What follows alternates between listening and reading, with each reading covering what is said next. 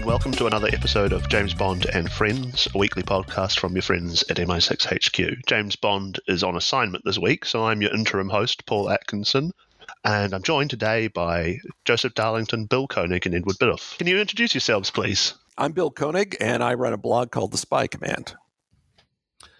I am Joe Darlington, and I do a humble little podcast and YouTube channel called Being James Bond. And I'm Edward Biddulph, and I run a couple of blogs, James Bond Memes, looking at ideas about and influences in Bond culture, and also James Bond Food, looking at the food, amazingly enough. And so that's me.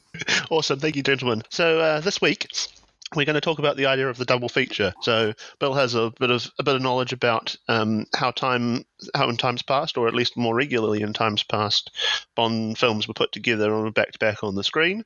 But we also want to come up with our own double features, and this is a pale excuse to talk a little bit about thematic ideas and throughout the franchise, what pairs well together, what films are similar, what films are different, and each of my colleagues and panelists will come up with a couple of ideas, hopefully, about what films they'd like to see paired back-to-back on the big screen, and that might not be because they're their particular favourite films, but it might be because they sort of have something interesting in common or show the diversity of range across the 50 years of the franchise. So first I'm going to hand over to Bill, and then we'll throw some ideas out there and talk a little bit about our dream double features. Briefly, when Goldfinger came out it came out in September 64 in the UK, but it didn't come out until December 64 in the United States.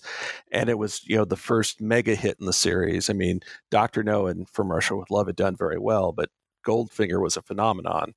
And the chaps at United Artists didn't need much encouragement to go back to the well. So in 65, and I forget exactly when in 65, they brought out the first two films as a double feature, Dr. No and From Russia with Love, basically to keep the money going while Thunderball was being filmed, which was going to come out at Christmas of 65.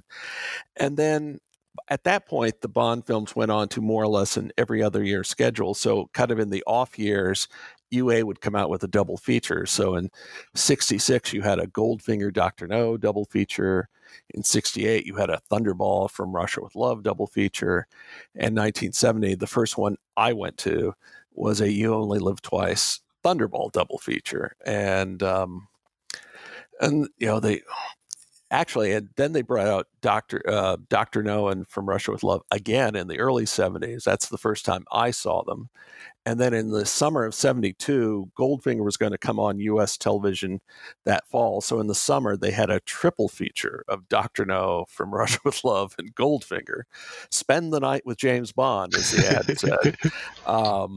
And then, there were periodic double features after that. I remember going to a Live and Let Die, The Man with the Golden Gun double feature in 75, and which was funny because for that double feature, they came out with a new Man with the Golden Gun poster, at least one I hadn't seen before. It was not the original. Instead, it was actually a poster that actually tied into the previous film. So there was like a panel with Joseph Wiseman's Dr. No. There was a panel with Red Grant and Rosa Klebb. There was a panel probably with Largo. And then they had a panel with the Telly Savalas, Blofeld specifically. And now it's Scaramanga's turn. And again, this was not the original poster that came out with Golden Gun's release, but a different poster. And the double feature was the first time I saw it. And there have been others since, but that was kind of the golden age. And again, back then, that was before home video, and studios came out with all sorts of double features, often like totally unrelated, except that they had released them. The strangest double feature I've seen an ad for was for The Odd Couple and Rosemary's Baby, which the only thing those two had in common is they were released by Paramount. But the best non-Bond double feature I personally saw was in the early 70s. It was the French Connection and MASH, the movie version of MASH. And that was awesome. That was those are like two great movies together in one afternoon. So, and unfortunately those double features are pretty rare nowadays with home video and such. Has anyone else had the opportunity to attend either a Bond double feature or a non-Bond double feature? I've only been to one double feature. It was Sister Act 2 and Cool Runnings, about the Jamaican bobsled team. and Yeah. that was that was pretty good. I thought. I can imagine how those two films slot together pretty nicely. Yes, that was good. But that's the only double feature I've seen. Of course, I've been to when they've had a series of cinemas have shown a series of films tied thematically, but not a double feature as such. I can recall when I was younger going to double features pretty regularly, but I feel like now that I'm older, I feel like it's sort of a lost art. I can remember very specifically when I was younger, always going to Disney double features, and it was always a live action Disney film and a cartoon afterwards. And I remember when I was younger, slogging through the live action because I had no interest in it, trying to get to the cartoon. But by the time the cartoon came along, I was usually ready to fall asleep. So I probably slept through the cartoon anyway. So, but I do kind of miss the idea of a double feature. Well, and as a footnote, I mentioned this in a previous episode of the podcast. So the first time I saw You Only Live Twice, it was on the bottom half of a double feature with The Good, Bad, and the Ugly. Now, of course, the only thing those two had in common was they were released by United Artists. And I was like 9 years old or so, and like I just wasn't old enough to appreciate The Good and the Bad and the Ugly. It was like boring me. I was having trouble staying awake. But as soon as the Bond movie came on, I was totally awake. I saw those films in my 20s, and I also struggled to stay awake. Yeah. I mean, I've noticed that with my bit of research into these double features that these spaghetti westerns have been paired with Bond quite a bit. There's I think Goldfinger was. I noticed there was a poster for Goldfinger paired with For a Few Dollars More, and Fistful of Dollars has been paired with something I can't quite remember. What struck me was that the spaghetti westerns, the Dollars trilogy, at least in this in the UK, they had a much higher rating than the Bond films. So whether people who were underage had to leave after watching the Bond film while this For a Few Dollars More or whatever film it was started playing, I don't know whether that was whether they thought about that. And I just had one stray memory. So the first double feature I went to, and I think it was the fact my parents said, "Okay, you're old enough now to go by yourself," was the 1971 of You Only Live Twice and Thunderball. I do remember. I grew up in a college town, so I think I remember hearing these young women. They were probably college students, and they were like referring to Sean Connery. "Oh, he had such a hairy chest." That's a stray memory from my childhood. In Dr. No and From Russia with Love. Now you can enjoy both Bond-busting thrillers on the same theater program. Double the danger. Double the women. Double the excitement. I wanted to dip back briefly into something you said earlier about them making up new posters for the double features, Bill. And I was just thinking that how rarely it was that Bond films have been marketed with reference to what's gone on in the past. Like, I can't really think of many good examples, with the exception of maybe Quantum of Solace, and that didn't seem very well planned. No, it didn't. What they would do with a lot of those double feature posters, they would take elements of from the original posters of the two movies and kind of like meld them together. So like made Frankenstein out of Roger Moore. Yeah, so like for example, so like the 66 Goldfinger Dr. No, you had Ursula Andress, or a representation of her, and Honor Blackman, although Honor Blackman was in bikini, which she wasn't in the movie, but it was like Miss Honey and Miss Galore have James Bond wanting more, and something like that. And there were like bits from the two posters. And then several years later, then when they had the triple feature, you had those same two figures at the top of the posters saying "Spend the night with James Bond," and also you had like these figures of Connery, and they would like have one way, and then they flip the same image. And James Bond is back to back, and so like also on the You Only Live Twice Thunderball double feature, you had Connery in the orange wetsuit with his flippers, holding a drink and holding a spear gun. And then on the other side of the poster, you had Connery in a tux holding the space helmet from You Only Live Twice and holding his gun. And it was it kind of helped make the whole thing memorable for me. But if you're going to need one set of implements, then it's probably more important to take your spacesuit than your wetsuit. And it's strange that James Bond's holding the helmet and not in the spacesuit. But he's well dressed, ready for action underwater. Yes. The martini might get a bit dry. Oh, and you also had the one woman figure. I think it was Molly Peters was the model for it. So it's like this one woman in a bikini. Her back is to, quote, back to the viewer. And so like you have her in between these two Connery figures. Many years later, I needed a bit of art for a post I was doing, and I didn't realize it had been doctored. And so somebody took that figure and took off the strap of her top. So it made it look like she was topless. And it's like, I had totally missed it. And someone messaged me. I said, Bill, I think that figure isn't the original. Oh, you're right. But I'm not going to change it now. But, the eagle-eyed audience, right? Exactly. We know where they were looking. Yeah, there's a poster of a double bill with Diamonds Are Forever paired with non-Bond Roger Moore film Gold, I think released in 1974, I think, and the Connery and Bond and Roger Moore are, again, actually they're not back to back, but they're side by side, and they're even Roger Moore in his non-Bond persona is adopting a Bond pose simply because the body of Sean Connery had been duplicated and Roger Moore's head stuck on top. I think I've seen that, actually, yeah. Any of the posters you've described so far, Bill, available to see on the internet, or are you describing a few of them just from memory?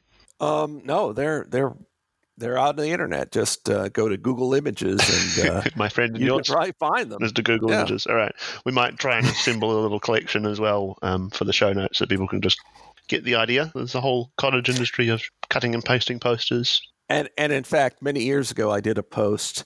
It was called "Memories of James Bond Double Features" or something, and I used a few of those. So I've used them on my own blog. So all right, plug for Bill's blog. There you go. All right. Before we kick off and we turn to Joe and ask him to give us some suggestions for his double features, or maybe just one, and we'll go through it in kind of round robin style. I was trying to work out what are the sort of categories that we can classify this into, and the categories will probably come amorphously as we talk through them. But one of the main categories I figured was if you're putting on a double feature, then probably what you want to do is you want to slip a really good film in, a pretty popular film in, you kind of your Goldfingers or your Spy Who Loves Me's, and then tack on one of the ones that you never get the opportunity to air out. So it's like the good and bad kind of double punch. And then I thought there's probably a category that's just weird combinations, things that you wouldn't ever think that go together that hopefully work. And there's probably something like thorough crowd pleasers, which is just like, Spy Who Loved Me, You Only Live Twice kind of combination. Well, I just remembered another one was, this was a ways into the 70s, maybe 73 or so. For a long time, UA wasn't really sure what it wanted to do with the Majesties. It was kind of, it was perceived, at least they perceived it as disappointing. But they finally came out with a double feature of On Her Majesty's Secret Service, followed by Diamonds Are Forever. And I went to that one, and I really liked it because the beginning of Diamonds makes a little more sense if you've seen it like right after seeing Majesties. In other words, it seems, Sean Connery instead of yeah, well, it's just that it seems like okay, so at the beginning, the pre-title sequence of Diamonds, his hunt for Blofeld makes a lot more sense if you've just seen Majesties, totally. Close to 2 years later. Yeah, right. Especially when the UA publicity department was trying to make you forget Majesty's ever happened. But Sean Connery is back from where? Well, he never left. Yeah. And I guess just for neatness, the last category I wrote down was sort of like thematic links. So if we can draw some connections between films that might have certain things in common.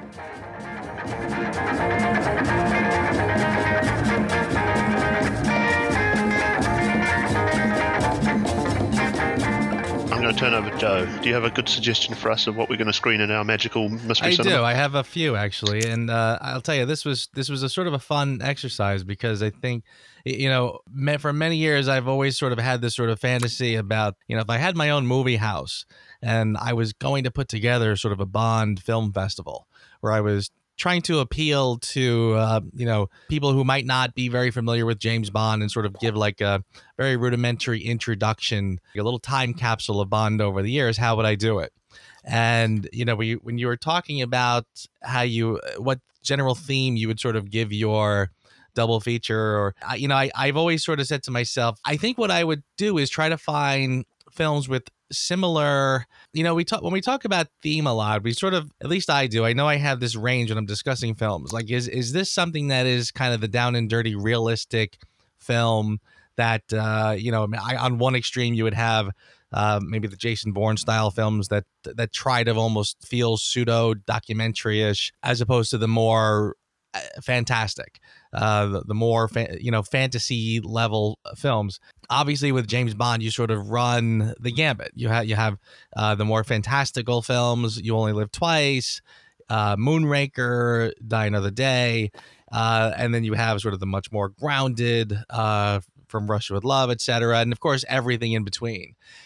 So I was trying to think of films that I thought more or less kind of kept a similar tone, where that sort of happy medium is. So I won't go down my whole film festival list, but I will say that there's two particular, I think, double features that would sort of work. One would be Dr. No and Thunderball, which I feel is, again, similar enough in tone and also sort of dances in that Spectre storyline. You have sort of the introduction to Spectre in Dr. No, and then Thunderball gives you a full-blown look at the organization that we had touched on, getting into the big scheme of what this organization can do. But the one that I like best, the double feature that I think I would do if I had to pick just two, what I would pick would be On Her Majesty's Secret Service paired with For Your Eyes Only. And what I like about that is there's, of course, an obvious connection where On Her Majesty, of course, ends with Blofeld, the murder of Tracy, and Blofeld escapes. Then you pick up with For Your Eyes Only with Bond at Tracy's grave. And then, of course, you get Blofeld again, and we're kind of skipping over the Diamonds Are Forever Blofeld, and we're sort of seeing Blofeld in the neck brace. So I sort of feel like this is kind of like, oh, yeah, that's how it ended off. He was stuck in the tree. He had the neck brace, etc. And again, I think the tones of the films work pretty fairly evenly keeled. They never get too outrageous, etc. And I also just sort of find that it's, as far as like a time capsule would go, you're sort of showing people 60s James Bond paired with early 80s James Bond, and a loose connection that these films could sort of exist in the same world. Actually, that's brilliant, I would say, because I think it's a little bit more than a little bit of a connection, just because here's the thing. So when they did For Your Eyes Only, in the script, there was a line that got trimmed where the sort of Blofeld says, "This is the 10th anniversary of our last encounter," which is a reference to diamonds. And so they took that out of the movie, but it's in the Marvel Comics adaptation of For Your Eyes Only. And so the original intent was actually to make it much more of a direct connection than it was. And of course, on the tombstone, it gives Tracy's date of death as 1969, which is the year Majesties came out. So I think that's a really good idea. Yes, I like it, and of course both have some good skiing action as well. So there you go. So yes. there's a sort. There you go. Another connection. It's the skiing double. Yep. Yeah. Not to be the negative naysayer, I was just interested in thinking about the fact that you said, like Majesties might be indicative of 60s Bond. Not entirely certain that it's indicative of 60s Bond. It's sort of a bit of an outlier when you think about it's surrounded by Diamonds Are Forever and You Only Live Twice. It's a bit of a... True. a different tone and a bit of a different sort of pace and that sort of things. But you certainly get to see things, like I think there's strong thematic links and it's a great choice from that perspective. But like if I was trying to say, well, here's what Bond was like in the 60s versus the 80s, I would probably pick a different film. And here's something else to consider. I would say Majesties is the most faithful adaptation of a Fleming story in the Eon series. And I would then say that For Your Eyes Only is the most faithful interpretation Fleming adaptation of the Roger Moore movies. So they're both very grounded in Fleming. Again, it's not exact because, like in Majesties, the novel, Bond and Tracy get married at essentially the equivalent of the Justice of the Peace, whereupon in the movie it's this grand wedding with all these flowers and so forth. But yes, I think there's no doubt that Majesties is the closest to Fleming of the whole Eon series, and For Your Eyes Only is takes. I mean, it's two short stories, not just one, but it's. I think it's got high Fleming content. You're right. I was about to quibble with that, and then I thought back to like even Live and Let Die and Man with the Golden Gun are both not especially faithful, and I was like, those probably would Live and Let Die be the second place in that story, because Octopussy certainly isn't. No, yeah, somewhat. I mean, among the Roger Moore films, yeah, you could make that case. Thank you.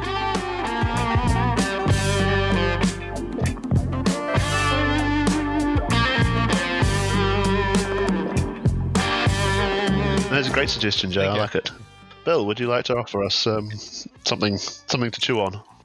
I do, and as anyone who listened to our previous installment about the music and soundtrack know, I can sometimes make connections that you don't think about. So actually, this on the surface is pretty logical. It would be a double feature of the first two Daniel Craig films, Casino Royale and Quantum of Solace. But I have a personal reason beyond just the obvious. So a good friend of mine, it was named Paul Bach, and he was the co-founder of the former Her Majesty's Secret Servant website. And the Spy Command was originally an offshoot of that website. And then Paul, unfortunately, was the victim of an accident where hit and run accident where he became paralyzed. But he carried on doing this fantastic art, but he switched from drawing it himself to using voice activated software. So he did a poster for a Casino Royale Quantum of Solace double feature, and it very much evoked those original double feature posters. So his make-believe poster, if you will, was James Bond is back on the big screen. And so I've got a copy of this in front of me. So it says, his enemies have another chance to get him. And you've got a picture of Lashif and Dominic Green. His women have another chance to have him. And it's, the two female leads. Now you have another chance to see him. And he takes the actual credits from, the two movies. And, he actually had the MGM and Columbia logos and all that. So, if they ever had a double feature with Paul's poster, I would be the first one lined up to go see it just for that experience.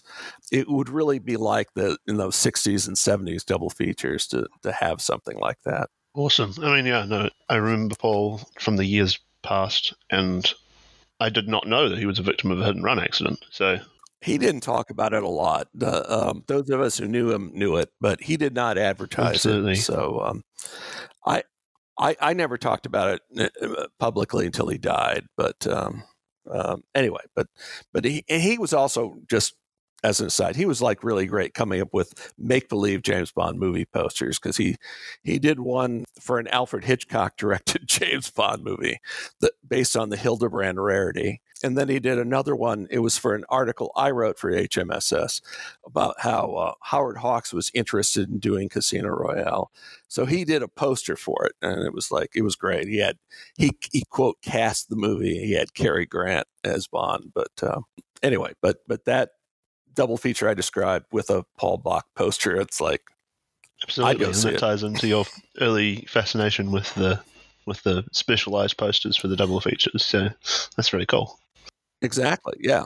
It captured the mood of that era very It'd be well. quite fun to see some of these done sort of retroactively. So, the Craig kind of era represented in the style of some of the art from the Sean Connery era and that sort of stuff. It's like pulling it out of time. So that's a fan art project for anyone who's listening that wants to do something interesting to please me specifically. I've seen a few things like that. I've seen some really great work doing the Daniel Craig posters, just like the old style. And it's really good stuff. I love it. Awesome. I'll be doing some Googling this afternoon then. And obviously also, Bill, you've paired one of the longest films with one of the shortest films, so you're thinking very carefully about your audience. That's right. Exactly. Yeah, no, it seems like an obvious match in terms of it being, at least on paper, a direct continuation and sort of the story ebbing and flowing between the two of them. Have any of you ever actually watched the films back to back, and do they make more sense as a result? I can't think I have, actually. I know I've seen a few, like I've done like an afternoon where I'm doing a couple Bonds in a row, but not necessarily for the sake of doing them in a row to sort of pair them together. But that is an interesting experiment. I'm tried. It has been in my mind to watch Casino Royale and Quantum back to back, but I haven't. But I suppose part of me thinks, well, I know there are, strictly speaking, the end of Casino Royale and beginning of Quantum of Solace don't quite match up perfectly, and in a way, I don't want to draw attention to that by watching it, and I'm quite happy to leave a gap and in between my viewings. Fair enough, Joe. All right, yeah, it might not be enhanced by by watching them back to back. I vaguely remember in the deep recesses of my mind where I was like, finished Casino Royale, and it's probably like 10:30 at night. And I was like, oh yeah, I could probably put on Quantum of Solace and see what happens, and I didn't make it. And in terms of the context, when Paul did that make-believe poster, there were only 2 Craig films at that time. It was in 2009, so. Yeah, that's all you had. But anyway, it was great. It was great fan art. Awesome.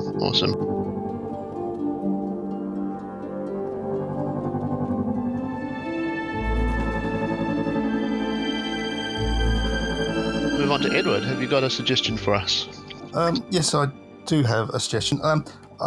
Say at the beginning, I've noticed I've been making a grid of the pairings, and there has emerged some sort of rule about what's paired, and it by and large a film is paired with up to two previous films. So you don't get there are the 1 or 2 exceptions. I think Diamonds Are Forever has been paired with From Russia with Love, but generally speaking, a film is paired with one that was perhaps released only a few years previously. So there isn't that great big gap. So there hasn't really been a pairing of say a Roger Moore film and an early Sean Connery film to a great extent. But having said all that, I'm going to break that rule. And actually, I'm not going to have a huge gap between my films. But what I'm going to pair is License to Kill, and I'm going to go back to Casino Royale. Casino Royale is an example of a film that is a loose adaptation of Fleming. It has a lot of Fleming in it, but the story is clearly updated and the locations have been changed. And to my mind, that's the same with License to Kill, which although it features aspect of Live and Let Die and the Hildebrand rarity, when you look at the plot is very much like the plot of The Man with the Golden Gun, the novel. Both the novel and License to Kill are both set in the steamy tropics. In both, James Bond ingratiates himself with a not a very nice villain. Well, not the villains are very nice, but basically a thug. Bond ingratiates himself in his company so that Bond can essentially kill him. In both, the thug hires Bond to provide security during a drug deal, and then Bond's identity is exposed by someone close to the villain, who recognizes Bond as an enemy, and at the end, both the villain and Bond fight it out in some marginal wasteland. And in both, actually, if you go by the Kingsley Amis view, that both License to Kill and The Man with the Golden Gun, the book have a gay subtext, or it could be said to have a gay subtext. So, like Casino Royale, License to Kill, if claimed to have taken The Man with the Golden Gun as its source material, I don't think anyone would have any problems with that. And well, I hope not. And so very much like Casino Royale, I think it's a loose adaptation of a Fleming story. Modern retelling of Modern retelling, yes. Amazing. I'd never put all of that together in my brain before, so thank you for that. About The Man with the Golden Gun and License to Kill. Can I say, I'm sort of embarrassed actually that I never noticed that before. I never put it together. And I read The Man with the Golden Gun, and the only thing I sort of walked away with is that I think it's one of the few times where I think the film adaptation is better because it feels more Bond-like than the novel. But now that you sort of pointed that out, the parallels between License to Kill, again, like I said, I'm a little embarrassed. I never noticed that before. That is a very, very interesting parallel. Yes, and thank you. And there's one more. In License to Kill, Bond tells Bond tells Sanchez that he's a that's a fraudulent slip. That he's a problem eliminator. In the novel of The Man with the Golden Gun, although Bond doesn't use that phrase problem eliminator, he says he's there to sort out any problems. So he is a problem eliminator in the book as well. And so there you go. There's another nice little parallel there. Yeah, I mean they're also quite different style films as well. I think License to Kill it doesn't have the same kind of slick, smooth kind of like pacing and style as say Casino Royale or in any of the Craig era. It takes its time over certain things and sort of feels like more like a gritty 80s action film than anything else in the Bond franchise. So it's quite nice to sort of contrast them as well in that respect, but also say, well, you can see roots of Fleming in this novel that I hadn't seen for 15 years. Yes, I had for a long time I wasn't that keen on License to Kill, and I thought the same. I thought, well, this is basically Die Hard, or it was clearly trying to get that market, reach that market, and then when it struck me that there was some parallels between the film and Fleming material, that flicked a switch in my mind, and I thought, and I saw it in a new light, and it started to. And ever since then, I've grown to love it as a film. What are your feelings as a panel on License to Kill? I feel like I haven't really gotten a good read on how people feel about it and respect it. Obviously, spending enough time around James, and he's a fan, but he's not here to defend it today. So I can tell you, myself, I like you said, I've sort of always kind of dismissed it as being kind of a low budget Lethal Weapon movie. Again, James Bond, it's in the 80s, it's set in the tropics, so I've always agreed with people who drew parallels between that and Miami Vice, Lethal Weapon, and I saw the attempt to kind of be like a Yojimbo sort of a story where he's playing both sides against each other, and I admire the attempt at going for the deeper themes. The bad guy rewards loyalty, and that's how you really get to him, not the financial. But yeah, I was probably more of I'm a big Living Daylights fan, so I think License to Kill always left me just a little flat. I'll echo something I said on a previous installment. One, I got the impression the first time I saw it, I when I was leaving the theater, I thought, you know what, this movie probably needed like one more draft of the script. Like there was just an element that wasn't quite polished. And second, probably because there were so many Americans in the cast. It seemed like a James Bond movie from Quinn Martin Productions. Of course, by the time the movie came out, Quinn Martin had died. But because it has guys like Anthony Zerbe and Don Stroud, and it just part of it's the cast. There's so many Americans in it that it's got kind of lower stakes compared to other Bond films. But it's not it's not a horrible film. It's not a bad James Bond film, but it's definitely different. And I also mentioned in the previous podcast that my wife hates it, and she still hates it. So she's not going to change her mind. So anyway, I'll say this: if there was one, if I literally could only make one change that I think would have made the most difference, I would have recast Felix Leiter, not using David Hedison, but using, and his name is going to escape me, but the guy who played him in Living Daylights, because I think. Thank you, John Terry. Because I think one of the biggest leaps of faith that you have is that James Bond would go on this revenge tear for such a casual acquaintance. But I think if you put John Terry back in, I think the implication would have been that these men had grown to be much more of have much more of a deeper friendship off camera than just kind of putting David Hedison back in. Just kind of saying, remember Felix Leiter from the other film? So let's, I guess the idea was to sort of imply a deeper friendship because we're looking at a familiar Leiter. But again, I think had they tried to keep it in this universe that they had already worked on, and again, I think we would have gotten an idea that, okay, maybe these guys are better friends than we've been led to believe so far. Maybe that's why Bond is getting so angry. Because again, this was an emotional level, an emotional response from James Bond that I don't think we've ever seen before. Right, and also John Terry is more or less the same generation as Timothy Dalton, if anything, a tad younger. Whereupon David Hedison is clearly older. And, because there had been 16 years between Live and Let Die and License to Kill. And, David Hedison's presence is kind of odd. I like David Hedison a lot, but it's just a little bit odd in that movie. I don't know that John Terry had enough to do in The Living Daylights in order to get audience buy-in in the way that you would like to think that they would, though, Joe. I think that's the actual thought process that went in, that they wanted a Felix Leiter that maybe the audience knew a bit better. Because, Paul, you're right, because John Terry was in about, I don't know, what he has, a half dozen lines, something like that. Is this a put-up job? He's literally in one scene. One or two, maybe like two where one you can't see his face.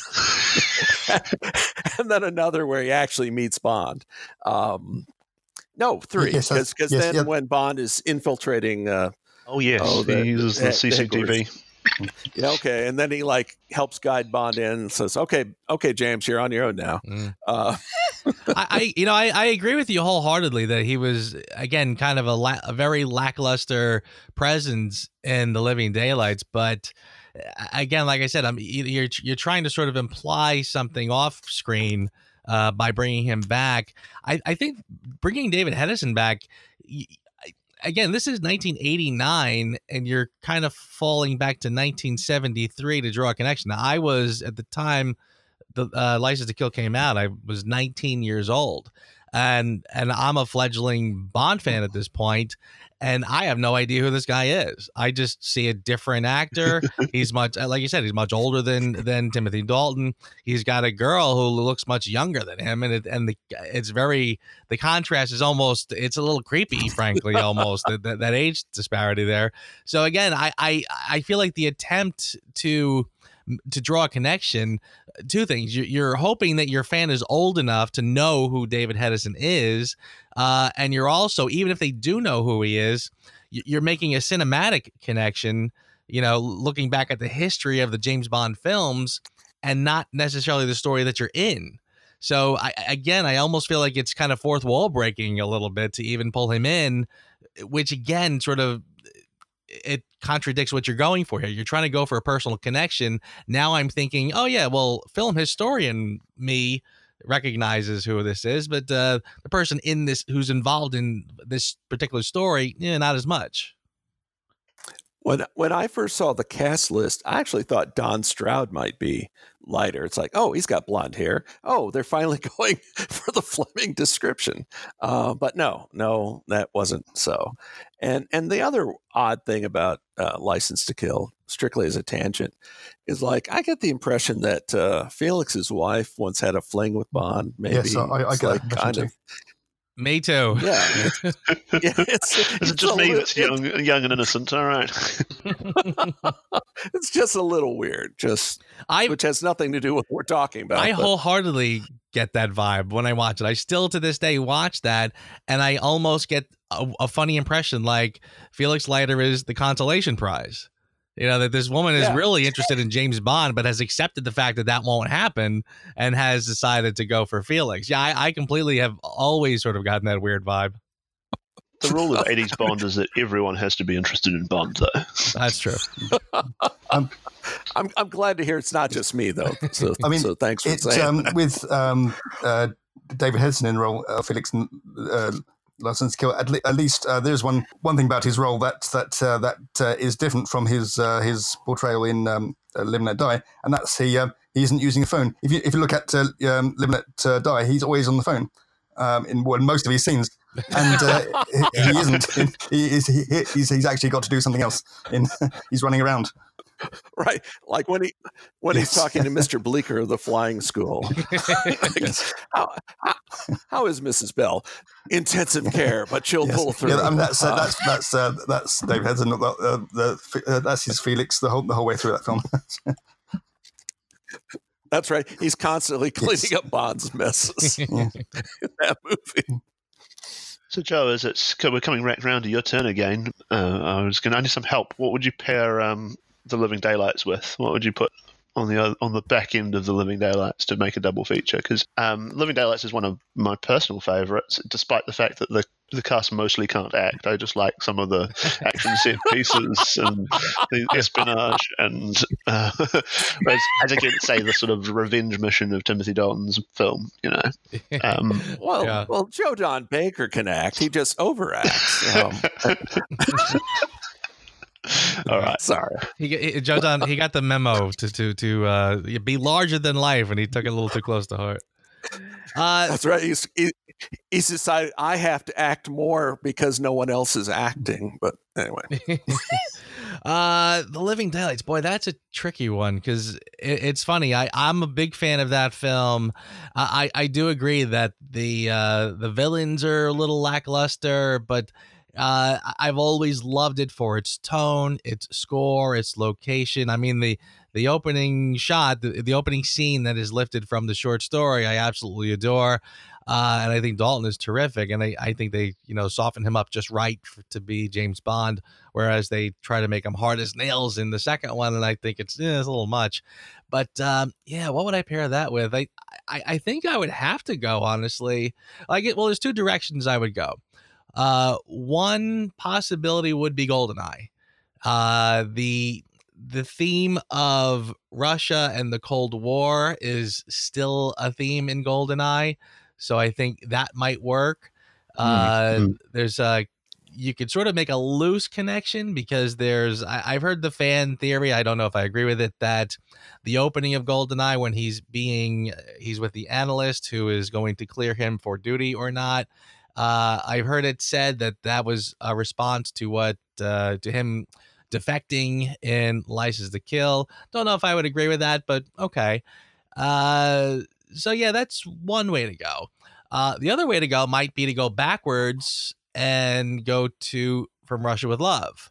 Another one that has the Cold War theme, reasonably similar in tone. And Bond himself would probably be the more harder edged Bond that could line up a little more with Timothy Dalton's Bond. So one of those two, I would say. That's interesting because I was also struggling to think of what to put with From Russia with Love because I definitely wanted to include From Russia with Love in one of my double bills, but I couldn't find the pairing. So maybe you've just helped me out. Well, I've got an idea when it gets to be my turn. So.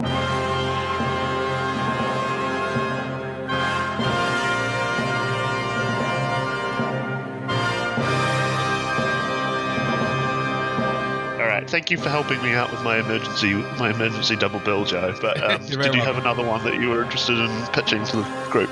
Honestly, that was, I think, the other one I mentioned earlier. I'll mention again was Dr. No and Thunderball. I felt like those two. Again, I like the idea that it's kind of the introduction to Spectre in one, and then kind of the grand plan of Spectre in Thunderball. So I think those two would bookend nicely, and I think they're again still sort of in the grounded Connery years before we start to get a little larger than life. We haven't been to space yet, etc.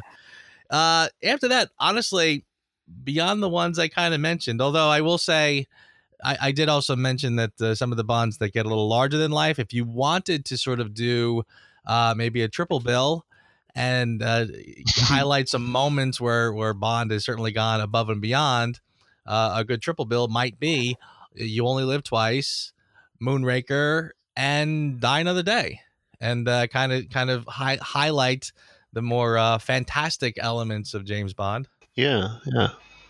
The 21st century version of Spend the Night with James Bond. There you go. That's about all I got. I mean, I find that once you hit GoldenEye, you're sort of getting into sort of an unspoken reboot era. So I'm struggling to kind of go beyond GoldenEye into how I would structure my double features. That's fair enough, actually. I guess you're kind of like you're meddling with something that's so they've deliberately drawn a line under it. Yeah, it's funny. I mean, I've always sort of when Casino Royale came out, there was all the hubbub about how this is a reboot and this has never been done, and I kind of dismissed that, frankly, because I feel like, well, it's the first time they acknowledged that they're rebooting and decided to full blown go with that. But again, I find that once Pierce Brosnan comes in, I felt like that was very much a reboot. It was just sort of unspoken, because once Brosnan comes in, you never really hear any references to him being married before. When they do talk about past loves, it's a new character altogether. So yeah, I kind of feel like right there you're kind of looking at a little bit of a reboot, but again, not acknowledged really.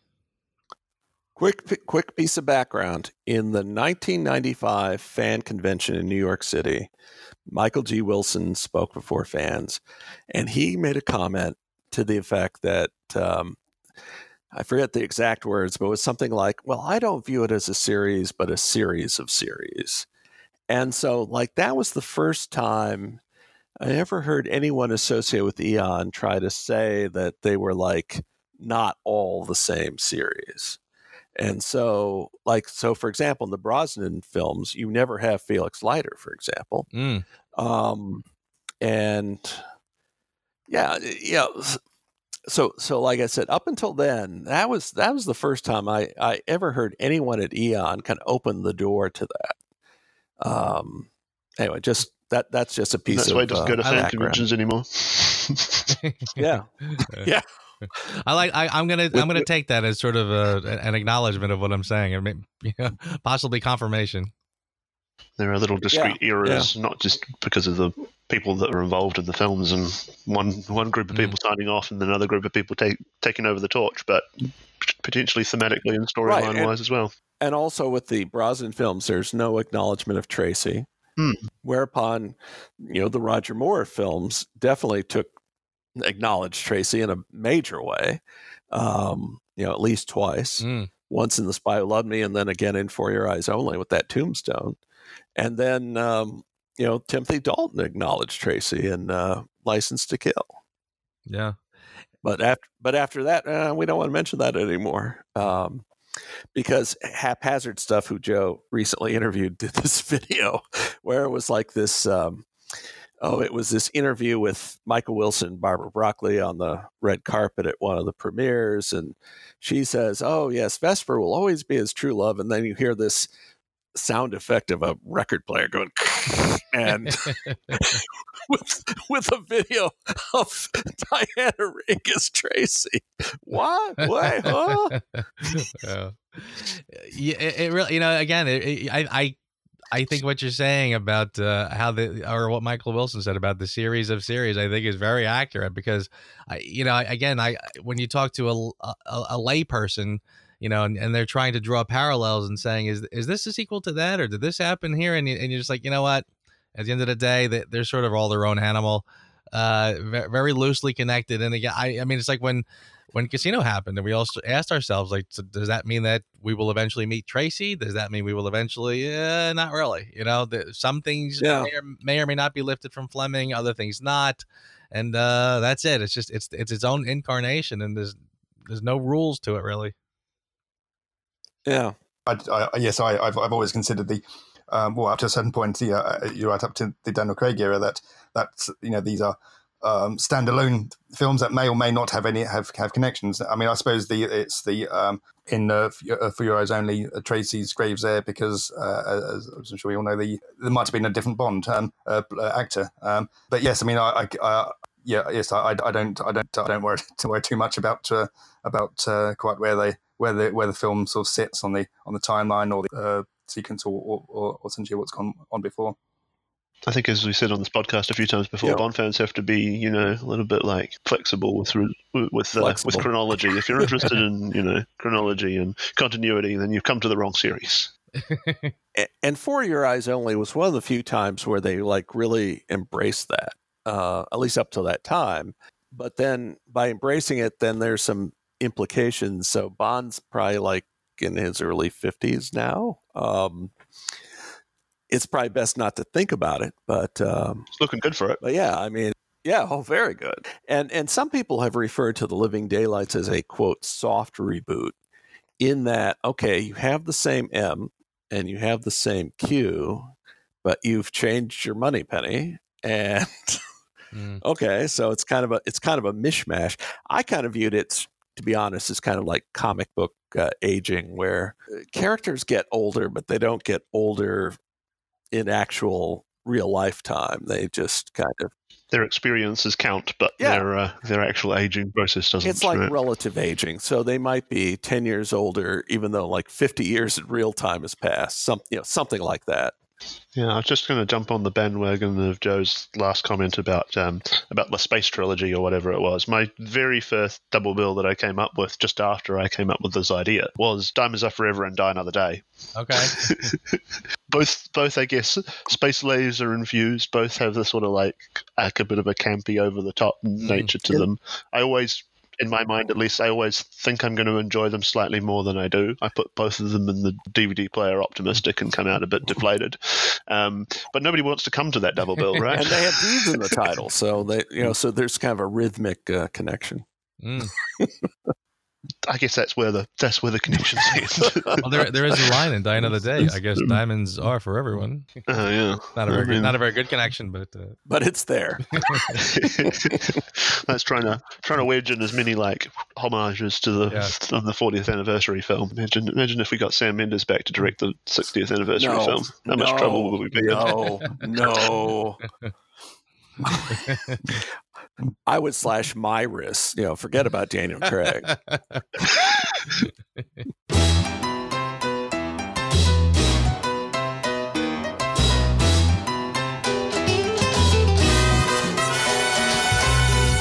Awesome. Bill, did you have one more offering for us? One more. This is more of a tonal double feature from Russia with Love and For Your Eyes Only, in that each one is probably the most Fleming faithful for Connery and Moore, and again, very similar tone. It's not necessarily a real obvious connection, but I think, I think they sort of play similarly. I would agree with that wholeheartedly, and I think one of the very interesting connections between the two is the sort of father figure companion or contact in the form of Karen Bay in one, and Topol's character and the other one, whose just name popped out of my head for a second. And I honestly, I think in Columbo, thank you. It's interesting too, because I've always sort of felt that in From Russia with Love, I think he's kind of the go-to that people always refer to as being like, oh, this is his best contact, and his he's such a great character, and I wholeheartedly agree with that. But I love the layer that they add in For Your Eyes Only by having him be a character that you're not even sure that you like yet, or we think he's the bad guy at first, and we have to sort of come to acknowledge, or we find later that he's not the bad guy at all, and he's Bond's compatriot in this. And I think that's a really great double bill. Yes, I think I'd be happy to pay my money to watch that. the cinema. Just thinking, one of the things we haven't spoken at all about really on the podcast in the 20-some episodes we've been running is sort of like the quality of the allies and how endearing some of them are versus how sort of flat some of them are. You think back to your Quarrels and Dracos and your, as you said, Kerim Bays, and I feel like we haven't had that kind of like standout iconic ally in a really long time. I'll tell you, one of the big disappointments with Die Another Day is that they had a great opportunity to have another one of those. That the Kerim Bay, Columbo, Draco, that familiar character, they bring him back in Die Another Day in the form of Raoul, who I thought for sure could have easily been a character that could have stayed with us throughout the whole film, or could have shown up later with the cavalry at Bond's darkest moment. And for some reason, not at all. They just we meet him, we have a couple sit downs with cigars, and then he just goes away. Kind of disappointing missed opportunity there. Yeah, as soon as Bond is on the plane to London, we never hear from him again. Yeah. I mean, the potential option there was Mathis, but Mathis is kind of like under a cloud, I guess, there for a long time, and then when Bond comes to trust him, he dies. Don't get me started on that one. I think that's one of the things. I think there's moments where I'm ready to give Quantum a break and kind of let it redeem itself a little bit, and maybe it's not so bad. Then I see Mathis get dumped in the dumpster. I'm like, that's it, done, goodbye, I'm out. Are we, Edward, are you still keep doing the numbers? I mean, like, I feel like we've mentioned a lot of the same films in our crossovers and combinations, right? I mean, yes, well, those are the classic. I think some of the classic pairings. Yes, From Russia Love is mentioned, and I totted some. I mean, this is basically on research I could find on the internet, but I totted up the number of films that have been paired, and Dr. No, in fact, comes top. It seems to be the film that's been paired the most with other films. Thunderball is also quite high there. But then it sort of tails off. I mean, Moonrakers is pretty up there. But surprisingly, Goldfinger doesn't seem to have been paired that often with other films. You thought it might have done, but perhaps it's just too. It's sort of big enough on its own, possibly. But yeah. So Moonraker, and it seems to be that, as I said, is that. I mean, it even beats Spy Love Me, as far as I can tell from the film posters that I've tracked down. Yeah, well, Dr. No makes perfect sense, given that it's been around the longest, and it's probably always the Dr. No, Thunderball, Dr. No, From Russia with Love double bill seems to probably have been prevalent from the get-go. Whereas, interesting that Moonraker sort of has part of the renaissance of double bills in that era. I'll tell you what, if I was going to try to wedge Goldfinger in with something else for a double bill, I think maybe I would pair it with The Spy Who Loved Me, and I think the theme could be Third Time's a Charm. Because I think it's a great example of where their third films is when they really come into their own. And yes, indeed, the third film, that sort of third film element, I think, is a pretty good rule there. GoldenEye would have been Timothy Dalton's third film, so you can have another one, Cribble Bill. But I would talking about Goldfinger. Actually, I do have a pairing for Goldfinger. I suppose an obvious one, a pair it with A View to a Kill, as A View to Kill being a remake of Goldfinger. That's an interesting one. Change the gold for a computer chip. There's both villains have a stud farm, and there's a Rolls Royce in there. So there you go. There's three fellows. I believed your Mammoth the Golden Gun License to Kill remake theory a little bit more, but that's still convincing. I like that because I never considered the stud farm as well. I've heard people say that A View to a Kill is essentially the Goldfinger plot. Oh yeah, okay, yeah, I see it. But the stud farm is an extra one. That's good. Don't trust a man who likes horses too much. Yes. But I also wondered whether I was interested in these other pairings that we've had that we've spoken about, where a Bond film has been paired with a non-Bond film, and I noticed that I've seen that the Spy Who Loved Me has been in the past. It's been paired with the Pink Panther Strikes Again, and there have been which seems like a very natural pairing, and of course we've had our more recent takes on the Pink Panther, and.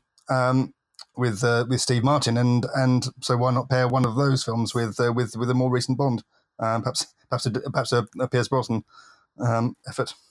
A side note about that Pink Panther double feature, it was specifically the Pink Panther Strikes Again, Yes, that's I right. think. Now, I remember I was visiting my grandparents in the summer of 75, and my grandmother liked to get supermarket tabloids, so they were laying around. So I looked at one, and it claimed that they were going to have James Bond in it, but they were going to have Mike Connors play James Bond. And I thought, this seems rather fanciful. And of course, nothing came of it. But a friend of mine claims that for that movie, they filmed Sellers doing a gun barrel, but they didn't use it for that movie either. So there might have been some thinking about tying it into Bond, but it never happened. Although there's like this one big map of the world in that movie where it looks very similar to the Spectre map of the world in You Only Live Twice. Like maybe they still had it in the prop room and they just used it. I don't know. Yes. Yes. I've heard the rumor that Sellers did a gun barrel. I mean, whether it will ever emerge on a DVD extra, I don't know. All right, are we just about worn out of double bills? Also, just another one that occurred to me was the 1967 version of Casino Royale, of course, matched with the 2006 version. That'd be an interesting one. Yes. Aha! Yes, I recommend the cinema owner does first is put on the 67 version, because otherwise people will probably if they put the might leave that with her. That's right. Yes. You might as well throw in the 54, call it a triple bill. Oh, yeah, true. Yeah, perfect. I just want to say one actual double bill I did see, now that I think about it, from the early 80s was Moonraker and For Your Eyes Only. So talk about a severe change in tone between the two halves of the double bill. But it's one of the wonders of the Marvels of the series is that it does sort of run the bill from that License to Kill kind of like homage-y kind of playing into the stereotypes of the popularity of the time. And I guess Quantum of Solace is also emulating certain elements of the Bourne franchise and that sort of stuff, riding on the coattails to being sort of like deeply connected to the Fleming novels and sort of having maybe a bit of a slower pace, and then there's the outrageous good time fun. Like I've been introducing younger people to James Bond in the course of the last few years, and they're woke and interested people, and they're thinking critically about the world, but they also really love the hilarity and stupidity of the Roger Moore era. And that kind of like outrageous ridiculousness speaks to, I don't know, I guess certain audience who in other respects has never really seen a film that doesn't take itself that seriously, that is fun and thinking of like You Only Live Twice's of the world or the Moonrakers of the world. My sample size of a few means that I'm leaning towards just thinking that Roger Moore's going to have a bit of a renaissance anytime soon. Maybe, as I think we've talked about on the podcast in the past, a lighter tone going into whatever follows No Time to Die. Thank you for joining me on this little meander through our little years. And as a little plug for Joe, one of the things that you were talking about with James on your podcast recently, and that spoke to me, and again, sort of I never put too much thought into it, was sort of the emotional resonance of Casino Royale and of On Her Majesty's Secret Service. So if you wanted to torture people with no bathroom breaks, you can have them sit through those two as well. There you go. There you go. The two saddest moments, yes, in the longest movies. But I think that would also be a reasonably popular one amongst the fraternity these days. Yeah, I agree, and I think it would be a nice window for younger generation who's not quite sure they want to venture into the early Bond films. I think if they watch these two together and saw the parallels, I think maybe they might get the interest. When you first discovered the franchise, you're like, oh, great. So there's 21 of these things, but where do I start? And then when you realize how different and odd some of them are by comparison with, say, what you grew up on or what you knew, like grew up on the Roger Moore era or grew up on the Timothy Dalton era, you're going to have different impression of James Bond from each other as you would from Casino Royale. And, so people have a particular set understanding of what it is, and it's nice to mess with those assumptions from time to time. Yeah, very much so. It's always fascinating when you talk to a Bond fan and you talk about their first Bond film that got them excited. I always say, depending on what that film is, they might have a very different view of what Bond is than I do. So again, no two Bond fans are the same, that's for sure. Yet somehow we still managed to talk for hours on end about the subject, so that's awesome. Absolutely. And if you're listening, cinema owners, stick on some more double bills. You'll have a few more attendees. All right, let me wrap this up and say thank you for joining me. It's been a lot of fun, and we'll talk to you all next week. Sounds great. Thank you, gentlemen. Thanks for having me. Can one motion picture possibly contain this much action?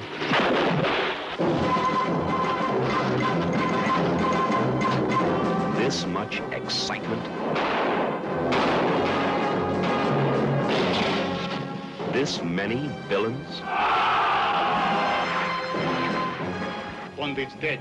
Bond is alive. Kill Bond! Now!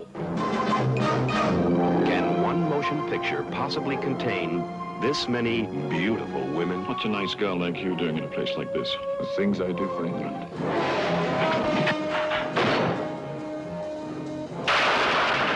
Can one motion picture possibly contain this much adventure? This much danger? Can one motion picture possibly contain all this? No.